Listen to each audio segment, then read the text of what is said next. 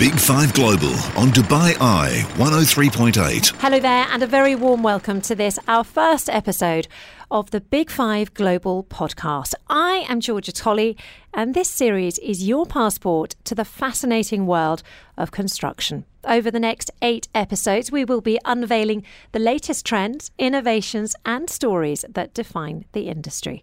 And of course, we are warming up to the Big 5 Global event itself, where the world of construction will get together. That is taking place at Dubai World Trade Center from the 4th until the 7th of December, and we would love to see you there. First up in our series, let's turn our attention to the tech, the know-how that'll be needed to digitally transform the industry for a smarter, more sustainable future. And to that end, I'm delighted to say I'm joined by expert Christina Savian, the founder of Be Wise. Now, that's an international management consultancy firm which focuses on driving technological adoption in the construction industry. Christina, thank you very much for joining us. Welcome. Hi, thank you for having me. It's very good to have you here. And I'm really going to start with quite a sort of overarching question, because I want to find out how fast tech is actually transforming the construction industry. And I know that is a huge umbrella question for you to start this interview. The straight answer is it's not adopted enough. Construction still today is the least digitized industry in our society, believe it or not. The technology that is available is the same technology is available to any other industries. So it's not that there is any difference. So the challenges that we have is adopting the technology on a very, very specific, very long, fragmented construction life cycle. And that really is where the challenge is. So it's not a problem of the people in charge of the construction industry not being willing to change how they work. It's not a sort of Luddite attitude. It's that the tech isn't there, or that the tech is tech is there. The tech is there. It's just very challenging to adopt any type of technology. So first of all, we also need to accept that the construction life cycle is a unique life cycle. Whereas in other industries, the traditional life cycle is 1 to 10 years. For us, it's hundreds of years. The procurement model going from, I want to procure an asset, whatever it is a building, whether it is an infrastructure, to from design to construction, an asset management operation. It's a very, very specific life cycle, and it takes years and years and years. And as you can imagine, it's a very, very fragmented industry with thousands of people involved and kind of working in sequence. So it's a very, very fragmented industry to try to adopt any type of technology, because even when you adopt it, it's never really on the entire life cycle. It's really just a lot of pocket of excellence. Another important aspect that is preventing the adoption of technology is a very risk-adverse industry. There is not much we can do about it, right? People die building stuff. So we have to adhere to a very long list of standards and code to wherever we are building something. So anytime we want to deviate from what standards is, let's be honest, some of the standards were written in completely different ages, and eras ago. They've never really been updated. And every time you kind of need a lot of evidence in place to say that this piece of technology is really not changing anything and it's not risky and it's not basically increasing your risk. So what happens these days is very often is even the people in charge, you just go back to what you're comfortable with. And that is really when the challenge is in adopting technology. So you mentioned there it's a very fragmented industry. Correct. Are there any elements of the construction industry that are changing thanks to technology, that are bringing in new ways, new methods of doing things? So certainly I work across the entire life cycle, whether it's design, whether it's construction, whatever it's asset managed operation. I focus a lot on strategy. So what is the driver for bringing innovation and technology? And very often there isn't a business case for it. Why? Because it costs more. So whereas in the design phase, probably I would say we definitely now completely transition to do digitized design.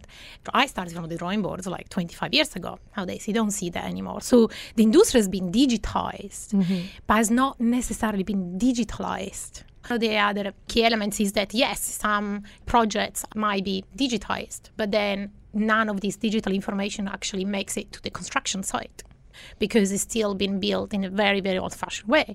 Sometimes what I've seen, you might have an amazing design firm who is very, very high-tech and but the construction firm, contractor in charge of a building, it's very old-fashioned.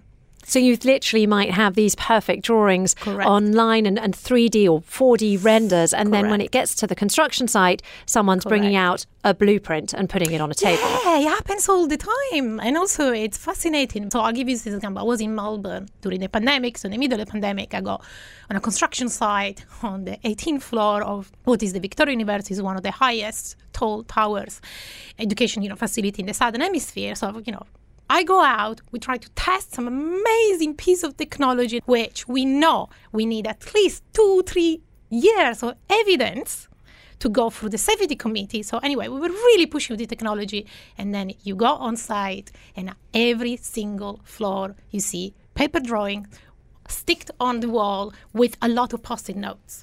And yes, there are iPads. Yes, there are phones. Yes, there is an amazing technology available. But the reality is on site. Often you can't even rely on that because connectivity is a massive, massive challenge. What needs to happen to make the sector more technologically advanced? Is it just a question of getting all these stakeholders together and keeping them together? I get asked this question a lot on how do we actually fix the problem. I think one of the main drivers is 100%, I believe, is the asset owner. Yeah, as an asset owner, I'm the one who drives the innovation. Yeah, I'm the one who can demand. I'm the one who can say, I want more. Yeah, and you can see this. You can see this happen in Saudi Arabia. So as you know, the vision is outstanding on what they want to do. It's very challenging for any contracts that just really basically tells you need to deliver this to be written in a certain way that allows you for the flexibility of implementing something new as soon as it comes along. There is no specification. But unfortunately, it's the results that you are getting are not what they should have been just because you didn't ask the right question. So yes, 100% getting everyone involved, even if it's challenging. How can you get involved the asset operation that is 2-3 years for being appointed during the design phase? It's challenging. And as a designer, do I really invest my time in speaking to asset management operation to know what it's going to look like and what they want to know? Can understand. It's a very fragmented industry. Everyone works in this sequence and everyone gets become an expert on this part of the process. And it's a lot of pieces of puzzles that, that are built basically together to build, the asset. And it's very, very challenging to edit one of them. And influence some of them. The only really good example, because probably you're going to ask, okay, so do we actually have any hope? Well, yes, I was. I mean, this is the problem with artificial intelligence making the tech develop so quickly. Correct. I mean, quite literally, from this year to next year, we're going to have entirely different tools. Correct. Technology is moving so fast. We don't have the time to write a manual to draw our evidence upon. So all we have to do is the best thing that we can do is just learn from each other, see what everyone is doing, trying to share the best practices and see if it really makes sense for us.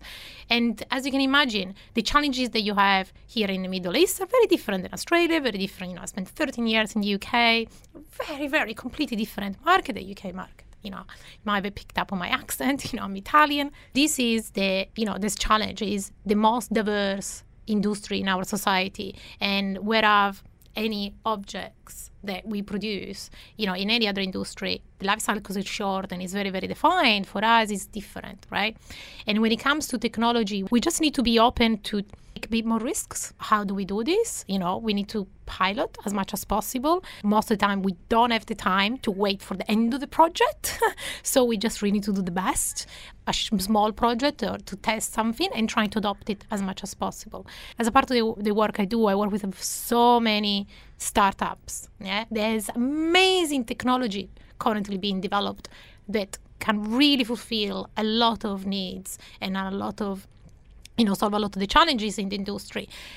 But for these tools to really be adopted, it's challenging. They are waiting for one of the big technology companies to acquire them because they cannot be implemented on any big projects because the balance sheet, they're not been around for a long time. So the companies cannot really take the risk to implement something that might not be around by the end of the project, is completed. So you can immediately see how many challenges there are. Christina, thank you so much. An absolutely fascinating interview there. You've just been listening to the voice of Christina Savi, and she is the founder of Be Wise. Really fantastic to have you join us here on this, our first episode of the Big Five Global Podcast. Now, of course, one of the biggest reasons why digitising the construction industry is such a priority is because technology can advance the sustainability of buildings. And in fact, our next guest really does focus on that, the impact of construction and cities on the environment. And as we approach the upcoming COP28 Climate Change Summit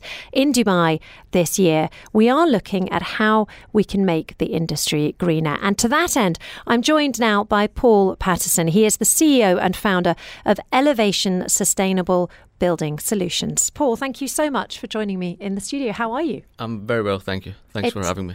Well, it's great to have someone of your expertise join us for this first episode of the podcast. Tell me a little bit more. Maybe you could set the scene for us. Why is it that it's so important that the construction industry really sort of puts the magnifying glass on itself when it comes to its eco-friendly credentials? Okay, well, I think for me, it's clear the construction industry, the real estate industry is responsible for 39% of total global carbon emissions. So if we are serious about achieving net zero by the dates we have set out, if we're serious about limiting the effects of climate change, then addressing the carbon emissions of the construction sector is a major lever that we have to pull.